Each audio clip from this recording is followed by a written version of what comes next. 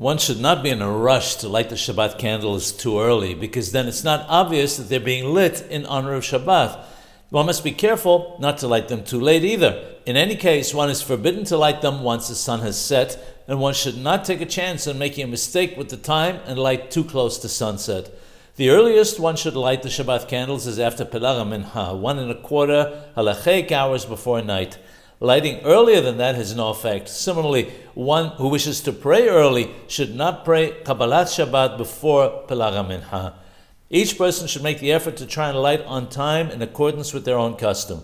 The prevalent Ashkenazi custom is to try to light the candles 18 minutes before sunset. In Jerusalem, they light 40 minutes before sunset. In some places, such as London, some Ashkenazim have the custom of lighting 15 minutes before sunset. It's well known that some Sephardim have the custom of lighting 20 minutes before sunset. The Ben Ish Hai mentions that the preferred time is 30 minutes before sunset. It should be noted that if one did not light on time, one can still light as long as one is certain that it is before sunset.